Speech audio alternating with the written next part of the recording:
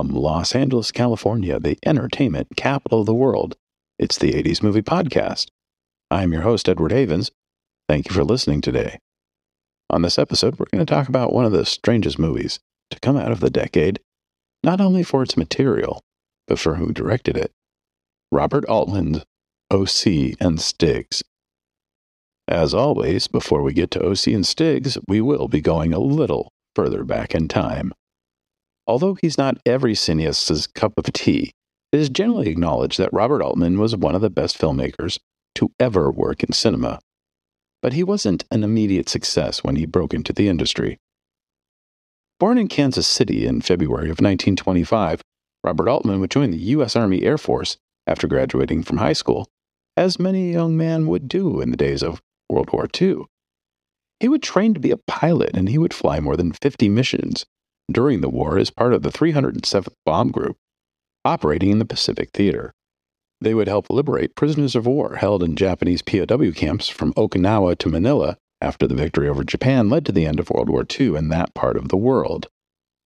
After the war, Altman would move to Los Angeles to break into the movies, and he would even succeed in selling a screenplay to RKO Pictures called Bodyguard, a film noir story shot in 1948 starring Lawrence Tierney and Priscilla Lane. But on the final film, he would only share a story by credit with his then writing partner, George W. George. But by 1950, he'd be back in Kansas City, where he would direct more than 65 industrial films over the course of 3 years, before heading back to Los Angeles with the experience he would need to take another shot. Altman would spend a few years directing episodes of a drama series called Pulse of the City on the DuMont television network, and a syndicated police drama called The Sheriff of Cochise. But he wouldn't get his first feature directing gig until 1957, when a businessman in Kansas City would hire the 32-year-old to write and direct a movie locally. That film, The Delinquents, cost only $60,000 to make, and it would be purchased for release by United Artists for $150,000. The first film to star future Billy Jack writer-director star Tom Laughlin, The Delinquents would gross more than $1 million in theaters, a very good sum back in those days. But despite the success of the film, the only work Altman could get outside of television at that time was co-directing The James Dean Story, a documentary set up at Warner Brothers to capitalize on the interest of the actor after dying in a car accident 2 years earlier. Throughout the 1960s, Altman would continue to work in television until he was finally given another chance to direct a feature film. 1967's Countdown was a lower-budgeted feature at Warner Brothers, featuring James Caan in an early leading role, about the space race between the Americans and the Soviets, a good 2 years before Neil Armstrong and Buzz Aldrin landed on the moon. The shoot itself was easy, but Altman would be fired from the film shortly after filming was completed, as Jack Warner, the 75-year-old head of the studio, was not very happy about the overlapping dialogue, a motif that would become a part of Altman's way of making movies. Although his name appears in the credits as the director of the film, he had no input in its assembly. His ambiguous ending was changed, and the film would be edited to be more family-friendly than the director intended. Altman would follow Countdown with 1969's That Cold Day in the Park, a psychological drama that would be both a critical and financial disappointment. But his next film would change everything. Before Altman was hired by 20th Century Fox to direct MASH, more than a dozen major filmmakers would pass on the project.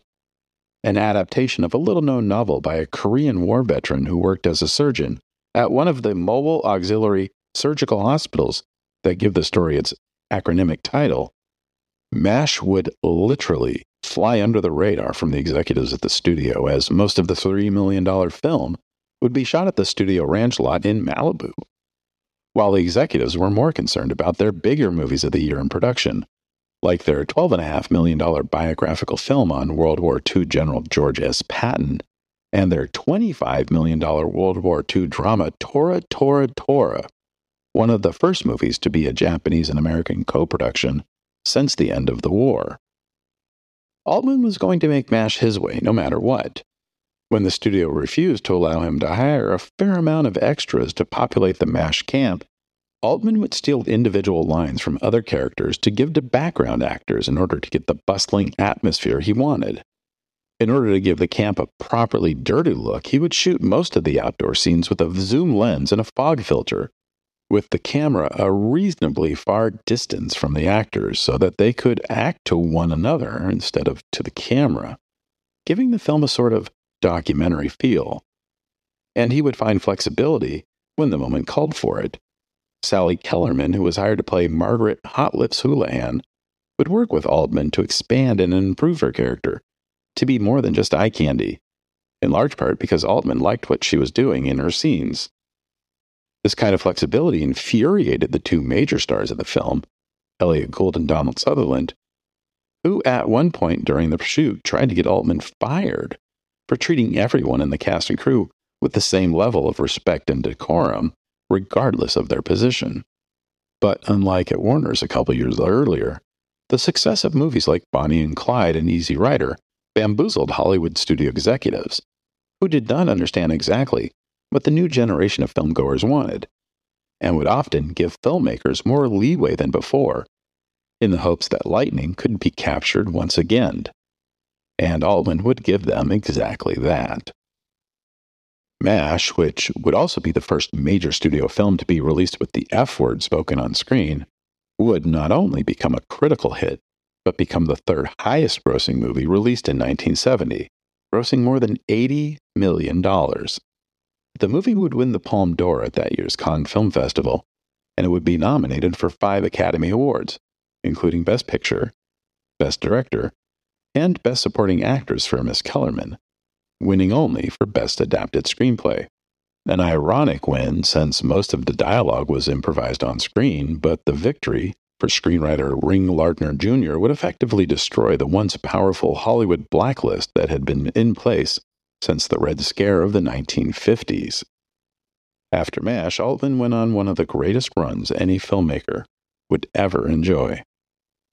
MASH would be released in January of 1970, and Altman's follow-up, Brewster McCloud, would be released in December. Bud Cort, the future star of Harold and Maude, plays a recluse who lives in the fallout shelter of the Houston Astrodome, who is building a pair of wings in order to achieve his dream of flying. The film would feature a number of actors who already were featured in MASH and would continue to be featured in a number of future Altman movies, including Sally Kellerman, Michael Murphy, John Schuck, and Burt Remsen. But another reason to watch Brewster McCloud if you've never seen it is it's because it's the film debut of Shelley Duvall, one of our greatest and least appreciated actresses, who would go on to appear in 6 other Altman movies over the ensuing decade. 1971's McCabe and Mrs. Miller, for me, is his second best film.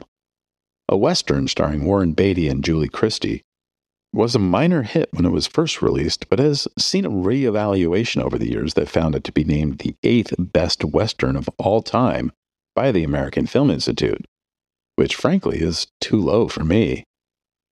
The film would also bring a little-known Canadian poet and musician to the world, Leonard Cohen, who wrote and performed 3 songs for the soundtrack. Yeah, you have Robert Altman to thank for Leonard Cohen. 1972's Images was another psychological horror film, this time co-written with English actress Susanna York, who also stars in the film, as an author of children's books who starts to have wild hallucinations at her remote vacation home after learning her husband might be cheating on her. The $800,000 film was one of the first to be produced by Hemdale Films, a British production company co-founded by blow-up actor David Hemmings. But the film would be a critical and financial disappointment when it was released Christmas week. But it would get nominated for an Academy Award for Best Original Dramatic Score. It would be one of 2 nominations in the category that year for John Williams, the other being The Poseidon Adventure. Whatever resentment Elliott Gould may have had with Altman during the shooting of MASH was gone by late '72, when the actor agreed to star in the director's new movie, a modern adaptation of Raymond Chandler's 1953 novel, The Long Goodbye. Gould would be the 8th actor to play the lead character Philip Marlowe in a movie. The screenplay would be written by Leigh Brackett, who Star Wars nerds know as the first writer on The Empire Strikes Back, but had also adapted Chandler's novel The Big Sleep, another Philip Marlowe story, to the big screen back in 1946. Howard Hawks and Peter Bogdanovich had both been approached to make the film, and it would be Bogdanovich who would recommend Altman to the president of United Artists. The final film would anger Chandler fans who did not like Altman's approach to the material, and the $1.7 million film would gross less than $1 million when it was released in March of 1973. But like many of Altman's movies, it was a big hit with critics, and would find favor with film fans in the years to come. 1974 would be another year where Altman would make and release 2 movies in the same calendar year. The first, Thieves Like Us, was a crime drama, most noted as one of the few movies to not have any kind of traditional musical score. What music there is in the film is usually heard off radios, seen in individual scenes. Once again, we have a number of Altman regulars in the film, including Duvall, Remsen, Schuck, and Tom Skerritt, and would feature Keith Carradine, who had a small co-starring role in McCabe and Mrs. Miller in his first major leading role. And, once again, the film would be a hit with critics, but a dud with audiences. But, unlike most of Altman's movies of the 1970s, Thieves Like Us has not enjoyed the same kind of reappraisal. The second film, California Split, was released in August, just 6 months after Thieves Like Us. Elliot Gould once again stars in a Robert Altman movie, this time alongside George Segal. They play a pair of gamblers who ride what they think is a lucky streak from Los Angeles to Reno, Nevada, and it would be the only time that Gould and Segal would work closely together in a movie. And watching California Split, one wishes there could have been more. The movie would be an innovator, seemingly purpose-built for a Robert Altman movie, for it would be the first non-Cinerama movie to be recorded using 8-track stereo sound. More than any movie before, Altman could control how his overlapping dialogue was placed in a theater. But while most theaters that played the movie would only play the movie in mono sound, the film would still be a minor success, bringing in more than $5 million in ticket sales. 1975 would bring what many consider to be the quintessential Robert Altman movie to the screen. The 2-hour and 40-minute Nashville would feature no less than 24 different major characters, as a group of people come to Music City to be involved in a gala concert for a political outsider who is running for president on the replacement party ticket. The cast is one of the best ever assembled for a movie, ever, including Ned Beatty, Karen Black, Ronnie Blakely, Keith Carradine, Geraldine Chaplin, Robert Duquois, Shelley Duvall, Alan Garfield, Henry Gibson, Scott Glenn, Jeff Goldblum, Barbara Harris, Christina Rains, Lily Tomlin, and Keenan Wynn. Altman would be nominated for 2 Academy Awards for the film, Best Picture as its producer and Best Director, while both Ronnie Blakely and Lily Tomlin would be nominated for Best Supporting Actress. Keith Carradine would also be nominated for an Oscar, but not as an actor. He would, at the urging of Altman during the production of the film, write and perform a song called I'm Easy, which would win for Best Original Song. The $2.2 million film would earn $10 million in ticket sales and would eventually become part of the 4th class of movies to be selected for preservation by the National Film Registry in 1991, the first of 4 Robert Altman films to be given that honor. MASH, McCabe and Mrs. Miller, and The Long Goodbye would also be selected for preservation over the years. And we're going to stop here for a second and take a look at that list of films again. MASH, Brewster McCloud, McCabe and Mrs. Miller, Images, The Long Goodbye, Thieves Like Us, California Split, and Nashville. 8 movies made over a 5-year period that between them earned 12 Academy Award nominations, 4 of which would be deemed so culturally important that they should be preserved for future generations. And we're only halfway through the decade. But the problem with a director like Robert Altman, like many of our greatest directors, their next film, after one of their greatest successes, feels like a major disappointment. and his 1976 film Buffalo Bill and the Indians, or Sitting Bull's History Lesson, and that is the complete title of the film, by the way, did not meet the lofty expectations of film fans, not only for its director, but for its main stars. Altman would cast two legendary actors he had not yet worked with, Paul Newman and Burt Lancaster, and the combination of those two actors with this director should have been fantastic. But the results were merely okay. In fact, Altman would, for the first time in his career, re-edit a film after its theatrical release, removing some of the Wild West show acts that he felt were maybe redundant. His 1977 film Three Women would bring Altman back to the limelight. The film is based on a dream he had one night while his wife was in the hospital. In that dream, he was directing his regular co-star, Shelley Duvall, alongside Sissy Spacek, who he'd never worked with before, in a story about an identity theft that took place in the deserts outside Los Angeles. He woke up in the middle of the night, jotted down what he could remember, and went back to sleep. In the morning, he didn't have a full movie planned out, but enough of one to get Alan Ladd Jr., the president of 20th Century Fox, to put up $1.7 million for a not fully formed idea. That's how much Robert Altman was trusted at the time. That, and Altman was known for never going over budget. As long as he stayed within his budget, Ladd would let Altman make whatever movie he wanted to make. That plus Ladd was more concerned about a $10 million movie he approved that was going over budget over in England, a science fiction movie directed by the guy who did American Graffiti that had no stars outside of Sir Alec Guinness. That movie, of course, was Star Wars, which would be released 4 weeks after Three Women had its premiere in New York City. While Three Women didn't make 1/100th of the money Star Wars made, it was one of the best reviewed movies of the year.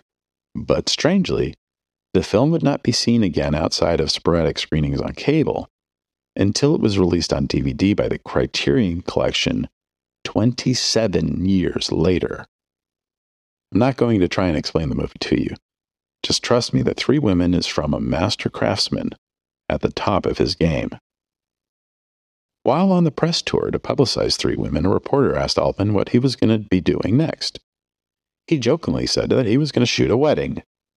But then he went home, thought about it some more, and in a few weeks, he had a basic idea sketched out for a movie called A Wedding that would take place over the course of one day.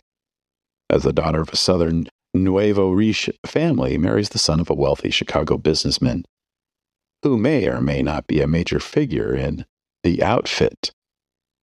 Wink, wink.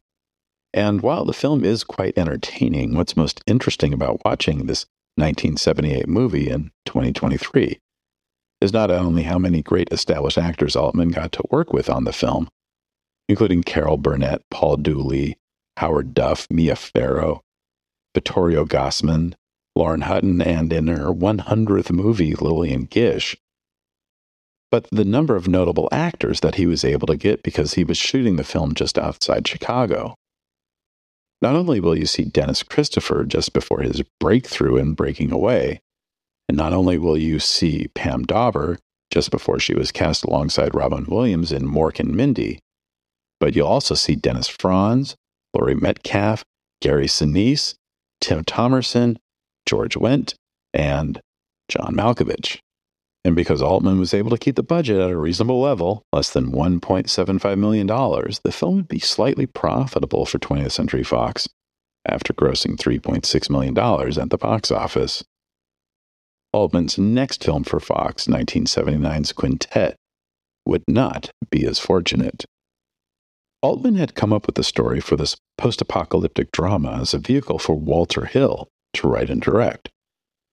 But Hill would instead make The Warriors, and Altman decided to make the film himself. While developing the screenplay with his co-writers, Frank Barheit and Patricia Resnick, Altman would create a board game, complete with token pieces and a full set of rules, to flesh out the storyline. Altman would once again work with Paul Newman, who stars as a seal hunter in the early days of a new ice age, who finds himself in an elaborate game with a group of gamblers where losing in the game meant losing your life in the process. Altman would deliberately hire an international cast to star alongside Newman, not only to help improve the film's ability to do well in foreign territories, but to not have the storyline tied to any specific country. So we have Italian actor Vittorio Gassman, Spaniard Fernando Rey, Swedish actress Bibi Andersson, French actress Brigitte Fossey, and Danish actress Nina van Pallandt. In order to maintain the mystery of the movie, Altman would ask Fox to withhold all pre-release publicity for the film in order to avoid, quote, any conditioning of the audience, unquote. Imagine trying to put together a compelling trailer for a movie featuring one of the most beloved actors of all time, but you're not allowed to show potential audiences what they're getting themselves into. Altman would let the studio use 5 shots from the film, totaling about 7 seconds of screen time for the trailer, which mostly comprised of slow-motion shots of a pair of dice bouncing around, while the names of the stars popped up from moment to moment, and a narrator trying to create some sense of mystery on the soundtrack. But audiences would not be intrigued by the mystery, and critics would tear the $6.4 million budgeted film apart. To be fair, the shoot for the film in the winter of 1977 outside Montreal was a tough time for all, and Altman would lose final cut on the film for going severely over budget, although there seems to be very little documentation about how much the final film might have differed from what Altman would have been working on had he been allowed to complete the film his way. But despite all the problems with Quintet, Fox would still back Altman's next movie, A Perfect Couple, which would be shot after Fox pulled Altman off Quintet. Can you imagine that happening today? A director working with the studio that just pulled him off their project? But that's how little ego Altman had. He just wanted to make movies, tell stories. This simple romantic comedy starred his regular collaborator Paul Dooley as Alex, a man who follows a band of traveling bohemian musicians because he's falling for one of the singers in the band. Altman kept the budget on the film at $1.9 million, but the response from critics was mostly concerned that Altman had lost his touch. Maybe it was because this was his 13th film of the decade. But there was serious concern about the director's ability to tell a story had evaporated. And that worry would continue with his next film, Health. A satire of the political scene in the United States at the end of the 1970s, Health would follow a health food organization holding a convention at a luxury hotel in St. Petersburg, Florida. As one would expect from a Robert Altman movie, there is a hell of a cast. Along with Henry Gibson and Paul Dooley, who co-wrote the script with Altman and Frank Barheit, the cast would include Lauren Bacall, Carol Burnett, James Garner, and in one of her earliest screen appearances ever, Alfre Woodard, as well as Dick Cavett and Dinah Shore as themselves. But between the shooting of the film in the late winter and early fall of 1978 and the planned Christmas 1979 release, there was a change of management at Fox. Alan Ladd Jr. was out, and after Altman turned in his final cut, new studio head Norman Levy decided to pull the film off the 1979 release calendar. Altman fought to get the film released sometime during the 1980 presidential campaign and was able to get Levy to give the film a platform release starting in Los Angeles and New York City in March of 1980. But that date would get canceled as well. Levy then suggested an April 1980 test run in St. Louis, which Altman was not happy with. Altman countered with test runs in Boston, Houston, Sacramento, and San Francisco. The best Altman, who was in Malta shooting his next movie, could get were sneak previews of the film in those 4 markets. And the response cards from the audience were so bad, the studio decided to effectively put the film on the proverbial shelf. Back from the Mediterranean Sea, Altman would get permission to take the film to the Montreal World Film Festival in August of 1980 and the Telluride and Venice Film Festivals in September. After good responses from the filmgoers at those festivals, Fox would relent and give the film a quote-unquote preview screening at the United Artists Theater in Westwood starting on September 12, 1980. but the studio would give the film the most boring ad campaign possible. A very crude line drawing of an older woman's pearl bracelet-covered arm thrusted upward while holding a carrot. With no trailers in circulation at any theater, and no television commercials on air, it would be little surprise the film doesn't do a whole lot of business. You really had to know the film had been released. But its $14,000 opening weekend gross at that one theater wasn't really that bad. And its second week gross of $10,500 with even less ad support in the papers was decent, if unspectacular. But it would be good enough to get the film a 4-week run playdate at the UA Westwood. And then, nothing. Until early March of 1981, when a film society at Northwestern University in Evanston, Illinois, was able to screen a 16mm print for one show, while a theater in Baltimore was able to show the film one time at the end of March. But then nothing again for more than another year, when the film would finally get a belated official release at the Film Forum in New York City on April 7th, 1982. But it would only play for a week, and as a nonprofit, the Film Forum does not report film grosses, so we have no idea how well the film actually did. Since then, the movie showed once on CBS in August of 1983, and occasionally plays on the Fox Movie Channel today, but it has never been released on VHS, or DVD, or Blu-ray. I mentioned a few moments ago that while he was dealing with all this drama concerning health, Altman was in the Mediterranean filming another movie. I'm not going to go into too much into that movie here, since I already have an episode for the future planned for it. Suffice to say that a Robert Altman directed live-action musical version of the Popeye the Sailor Man cartoon, featuring songs by the incomparable Harry Nilsson, should have been a smash hit. But it wasn't. Oh, it was profitable to be certain, but not the hit everyone was expecting. We'll talk about Popeye in much more detail soon. After the disappointing results for Popeye, Altman decided to stop working in Hollywood for a while and hit the Broadway stages to direct a show called Come Back to the Five and Dime, Jimmy Dean, Jimmy Dean. While the show's run was not very long and the reviews not very good, Altman would fund a movie version himself, thanks in part to the sale of his production company, Lionsgate, not to be confused with the current studio called Lionsgate. And he would cast Karen Black, Cher, and Sandy Dennis, alongside newcomers Sudie Bond and Kathy Bates, as the 5 female members of the Disciples of James Dean, who come together on the 20th anniversary of the actor's death to honor his life and times. As the first film released by a new independent distributor called Cinecom, I'll spend more time talking about this movie on our show about that distributor, also coming soon. Suffice to say that Altman was back. Critics were behind the film, and art house audiences loved it. This would be the first time Altman adapted a stage play to the screen, and it would set a tone for a number of his works throughout the rest of the decade.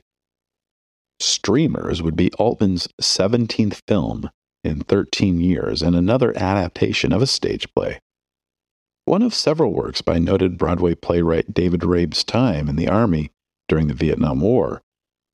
The film followed 4 young soldiers waiting to be shipped to Vietnam who deal with racial tensions and their own intolerance when one of the soldiers reveals he is gay. The film features Matthew Modine as the Rabe stand-in, and features a rare dramatic role for comedy legend David Alan Grier. Many critics would note how much more intense the film version was compared to the stage version, as Altman's camera was able to effortlessly breeze around the set and get up close and personal with the performers in a way that is simply impossible on the stage. But in 1983, audiences were still not quite ready to deal with the trauma of Vietnam on film, and the movie would be fairly ignored by audiences, grossing just $378,000, which finally, after nearly half an hour, brings us to our featured movie, O.C. and Stiggs. Now, you might be asking yourself why I went into such detail about Altman's career, most of it taking place during the 70s. Well, I wanted to establish what types of material Altman would choose for his projects, and just how different O.C and Stiggs was from any other project that he had made to date. O.C and Stiggs began their lives in the July 1981 issue of the National Lampoon, as written by two of the editors on the magazine, Ted Mann and Todd Carroll. The characters were fun-loving and occasionally destructive teenage pranksters, and their first appearance in the magazine would prove to be popular with readers, and the pair would appear a few more times until Matty Simmons, the publisher and owner of the National Lampoon, gave over the entire October 1982 issue to Mann and Carroll for a story called The Utterly Monstrous, Mind-Roasting Summer of O.C and Stiggs. It's easy to find PDFs of the issues online if you look for them. So the issue becomes one of the biggest selling issues in the history of the National Lampoon, and Matty Simmons has been building the National Lampoon brand name by sponsoring a series of movies, including Animal House, co-written by Lampoon writers Doug Kenney and Chris Miller, and the soon-to-be-released movies Class Reunion, written by Lampoon writer John Hughes, yes, that John Hughes, and Movie Madness, written by 5 Lampoon writers, including Todd Carroll. But for some reason, Simmons was not behind the idea of turning the utterly monstrous, mind-roasting adventures of O.C and Stiggs into a movie. He would, however, allow Mann and Carroll to shop the idea around Hollywood and wished them the best of luck. As luck would have it, Mann and Carroll would meet Peter Newman, who had worked as Altman's production executive on Come Back to the Five and Dime, Jimmy Dean, and was looking to set up his first film as a producer. And while Newman might have not had the credits, he had the connections. The first person he would take the script to was Oscar-winning director Mike Nichols, whose credits by this time, including Who's Afraid of Virginia Woolf, The Graduate, Catch-22, and Carnal Knowledge. Surprisingly, Nichols was not just interested in making the movie, but he really wanted to have Eddie Murphy, who was a breakthrough star on SNL but was still a month away from becoming a movie star when 48 Hours was released, to play one of the leading characters. But Murphy couldn't get out of his SNL commitments, and Nichols had too many other projects, both on Broadway and in movies, to be able to commit to this film. A few weeks later, Newman and Altman both attended a party where they would catch up with each other after several months. Newman started to tell Altman about this new project he was setting up, and to Newman's surprise, Altman, drawn to the character's anti-establishment outlook, expressed interest in making it. And because Altman's name still commanded respect in Hollywood, several studios would start to show their interest in making the movie with them.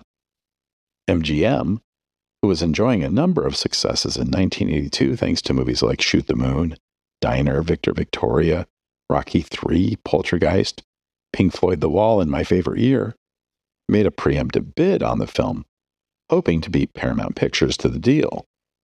But unknown to Altman, what interested MGM was that Sylvester Stallone, of all people, went nuts for the script when he read it, and mentioned to his buddies at the studio that he might be interested in making it himself, despite hating studio executives for doing stuff like buying a script he's attached to and then kicking him off so some Italian stallion not known for comedy could make it himself.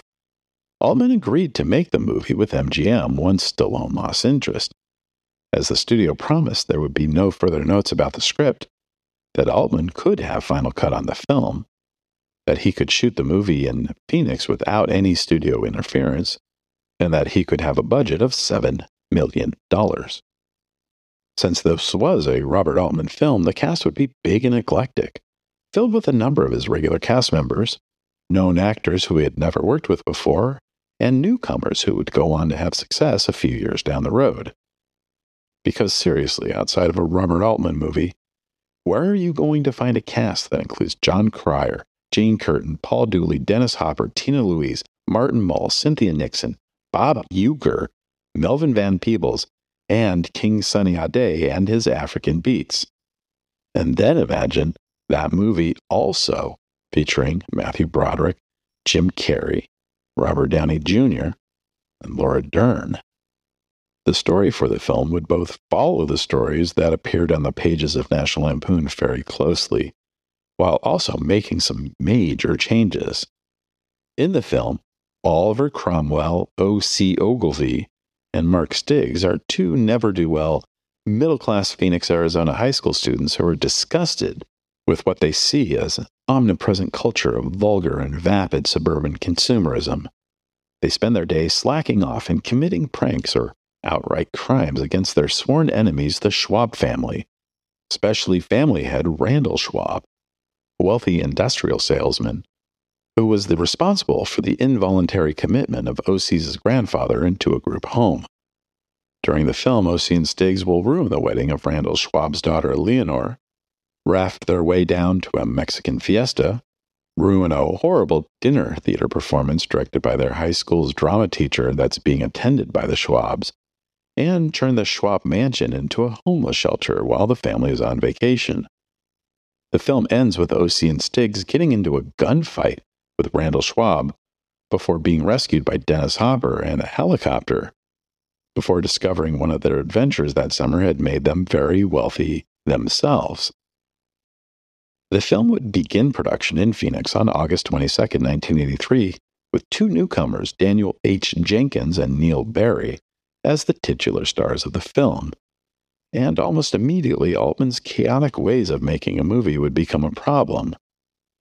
Altman would make sure the entire cast and crew were all staying at the same hotel in town, across the street from a Greyhound racetrack, so Altman could take off to bet on a few of the races during production downtime, and he would make sure that the bar at the hotel was an open bar for his team while they were shooting. When filming was finished every day, the director and his cast would head to a makeshift screening room at the hotel where they would watch the previous day's footage, a process called dailies in production parlance. On most films, dailies are only attended by the director and his immediate production crew. But in Phoenix, everyone was encouraged to attend. And according to producer Peter Newman and actor Dan Jenkins, everybody loved the footage, although both would note that it might have been a combination of the alcohol, the pot, the cocaine, and the dehydration caused by shooting all day in the excessive Arizona heat during the middle of summer that might have helped people enjoy the footage a little more. But here's the funny thing about dailies. Unless a film is being shot in sequence, you're only seeing small fragments of scenes, often the same actors doing the same things over and over again before the camera switches places to catch reactions or have other characters continue the scene. Sometimes there are long takes of scenes that might be interrupted by an actor flubbing a line, or an unexpected camera jitter or some other interruption that requires a restart. But everyone seemed to be having fun, especially when dailies ended, and Altman would show one of his other movies like MASH or The Long Goodbye or Three Women. After 2 months of shooting, the film would wrap production and Altman would get to work on his edit of the film.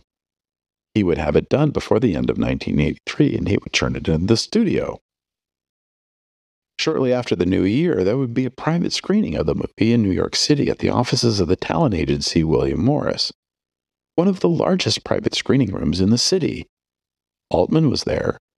The New York-based executives at MGM were there. Peter Newman was there. And several of the actors were there.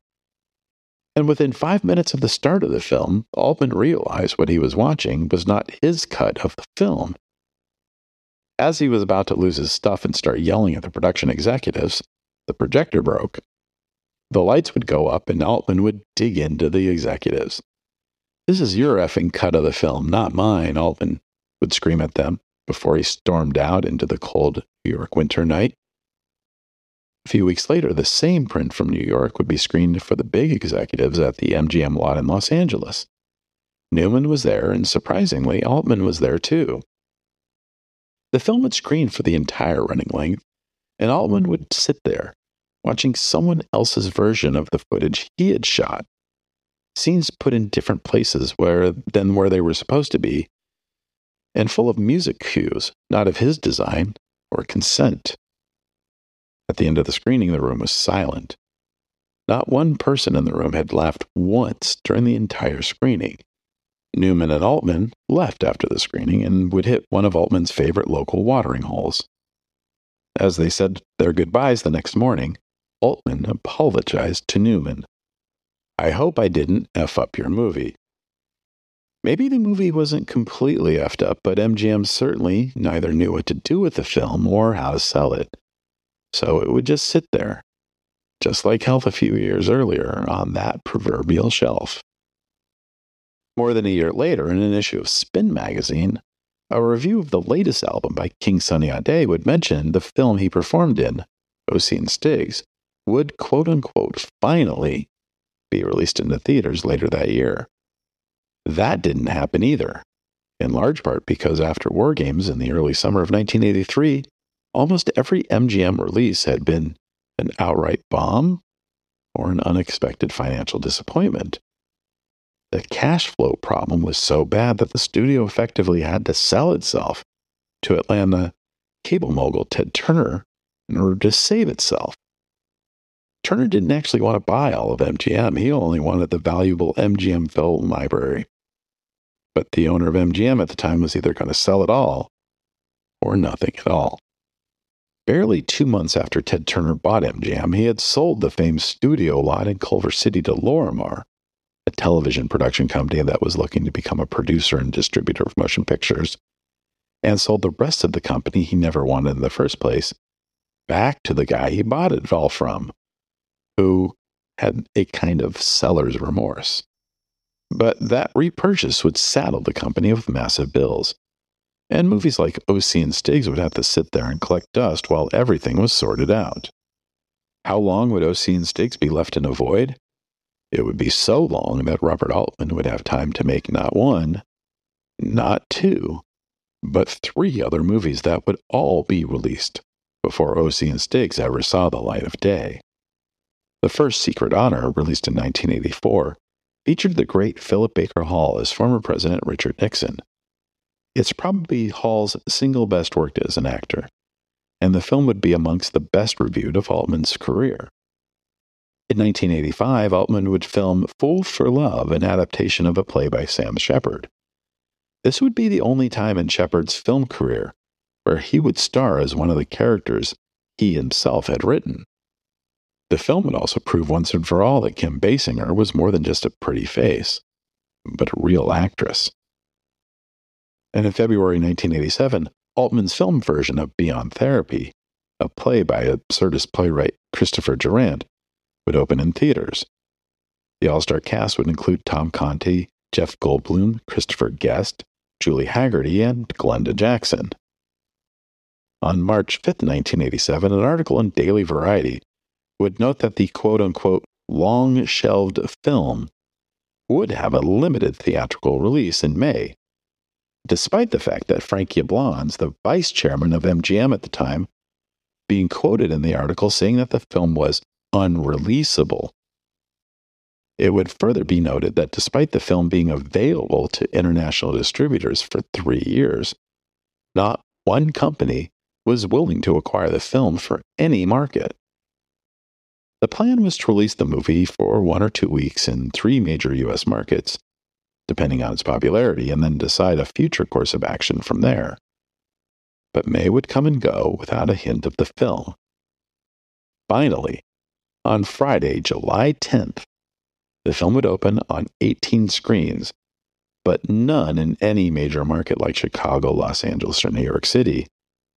I can't find a single theater the film actually played in that weekend, but that week's box office figures would show an abysmal $6,273 worth of tickets being sold that first weekend. There would not be a second weekend of reported grosses. But, to MGM's credit, they didn't totally give up on the film.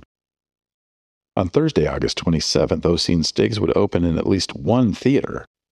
And lucky for me, that theater happened to be the Nickelodeon Theater in Santa Cruz. But despite the fact that there was a new Robert Altman movie opening in town, I could not get a single friend to come see it with me. So on a Tuesday night at 8:40 p.m., I was the only person in all of the region to watch what I would soon discover was the worst Robert Altman movie of all time. Now, I should note that even a bad Robert Altman movie is better than many filmmakers' best movies, but O.C. and Stiggs would have the ignobility of feeling very much like a Robert Altman movie, with its wandering camera and overlapping dialogue that weaves in and out of conversations while in progress, and not quite over yet not feeling anything like a Robert Altman movie at the same time. It didn't have that magical whimsiness that was the hallmark of his movies. The satire didn't have its normal bite. It had a number of Altman's regular troupe of actors, but in smaller roles than they'd usually occupy, and not giving the performances one would expect of them in an Altman movie. I don't know how well the film did at the Knicks, suffice it to say that the film was gone after another week. But to MGM's credit, they still didn't give up on the film. On October 9th, the film would open at the AMC Century City 14, one of a handful of movies that would open the newest multiplex in Los Angeles. MGM did not report grosses, and the film was gone from the new multiplex after a week. But to MGM's credit, they still didn't give up on the film. The studio would give it one more chance, opening at the Film Forum in New York City on March 18, 1988. And again, because Film Forum is a nonprofit, there were no reported grosses, and the film was gone after a week. But whether that was because MGM didn't support the movie this time with any kind of newspaper advertising, the largest market in America, or because the movie had been released on home video back in November 1987, remains to be seen. O.C. and Stiggs would never become anything resembling a cult film. It's been released on DVD, and if one was programming a Robert Altman retrospect at a local art house movie theater, one could actually book a 35mm print of the film from the repertory cinema company Park Circus. But don't feel bad for Altman, as he would return to cinemas with a vengeance in the 1990s. First with the 1990 biographical drama Vincent and Theo, featuring Tim Roth as the tortured genius 19th century painter that would put the actor on the map for good. Then in 1992, he became a sensation again with his Hollywood satire The Player, featuring Tim Robbins as a murderous studio executive trying to keep the police off his trail, while he navigates the pitfalls of the industry. Altman would receive his first Oscar nomination for Best Director since 1975 with The Player, his third overall, and a feat he would repeat the following year with Shortcuts, based on a series of short stories by Raymond Carver. In fact, Altman would be nominated for an Academy Award 7 times during his career, 5 times as a director and twice as a producer, although he would never win a competitive Oscar. In March of 2006, while editing his 35th film, a screen adaptation of the then-popular NPR series A Prairie Home Companion, the Academy would bestow an honorary Oscar upon Altman. During his acceptance speech, Altman would wonder if perhaps the Academy acted prematurely in honoring him in this fashion.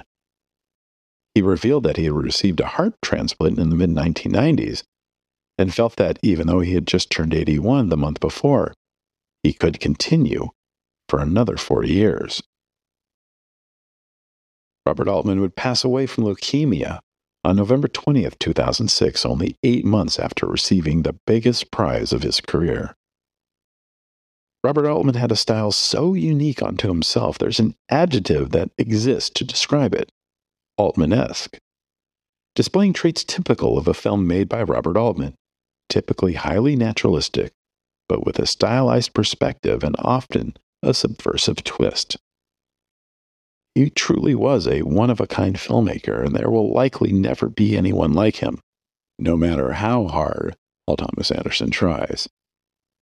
Thank you for joining us. We'll talk again soon when episode 106, Mad Magazine Presents Up the Academy, is released. Remember to visit this episode's page on our website, the80smoviepodcast.com, for extra materials about the movies we've covered this episode. The 80s Movie Podcast has been researched, written, narrated, and edited by Edward Havens for idiosyncratic entertainment. Thank you again. Good night.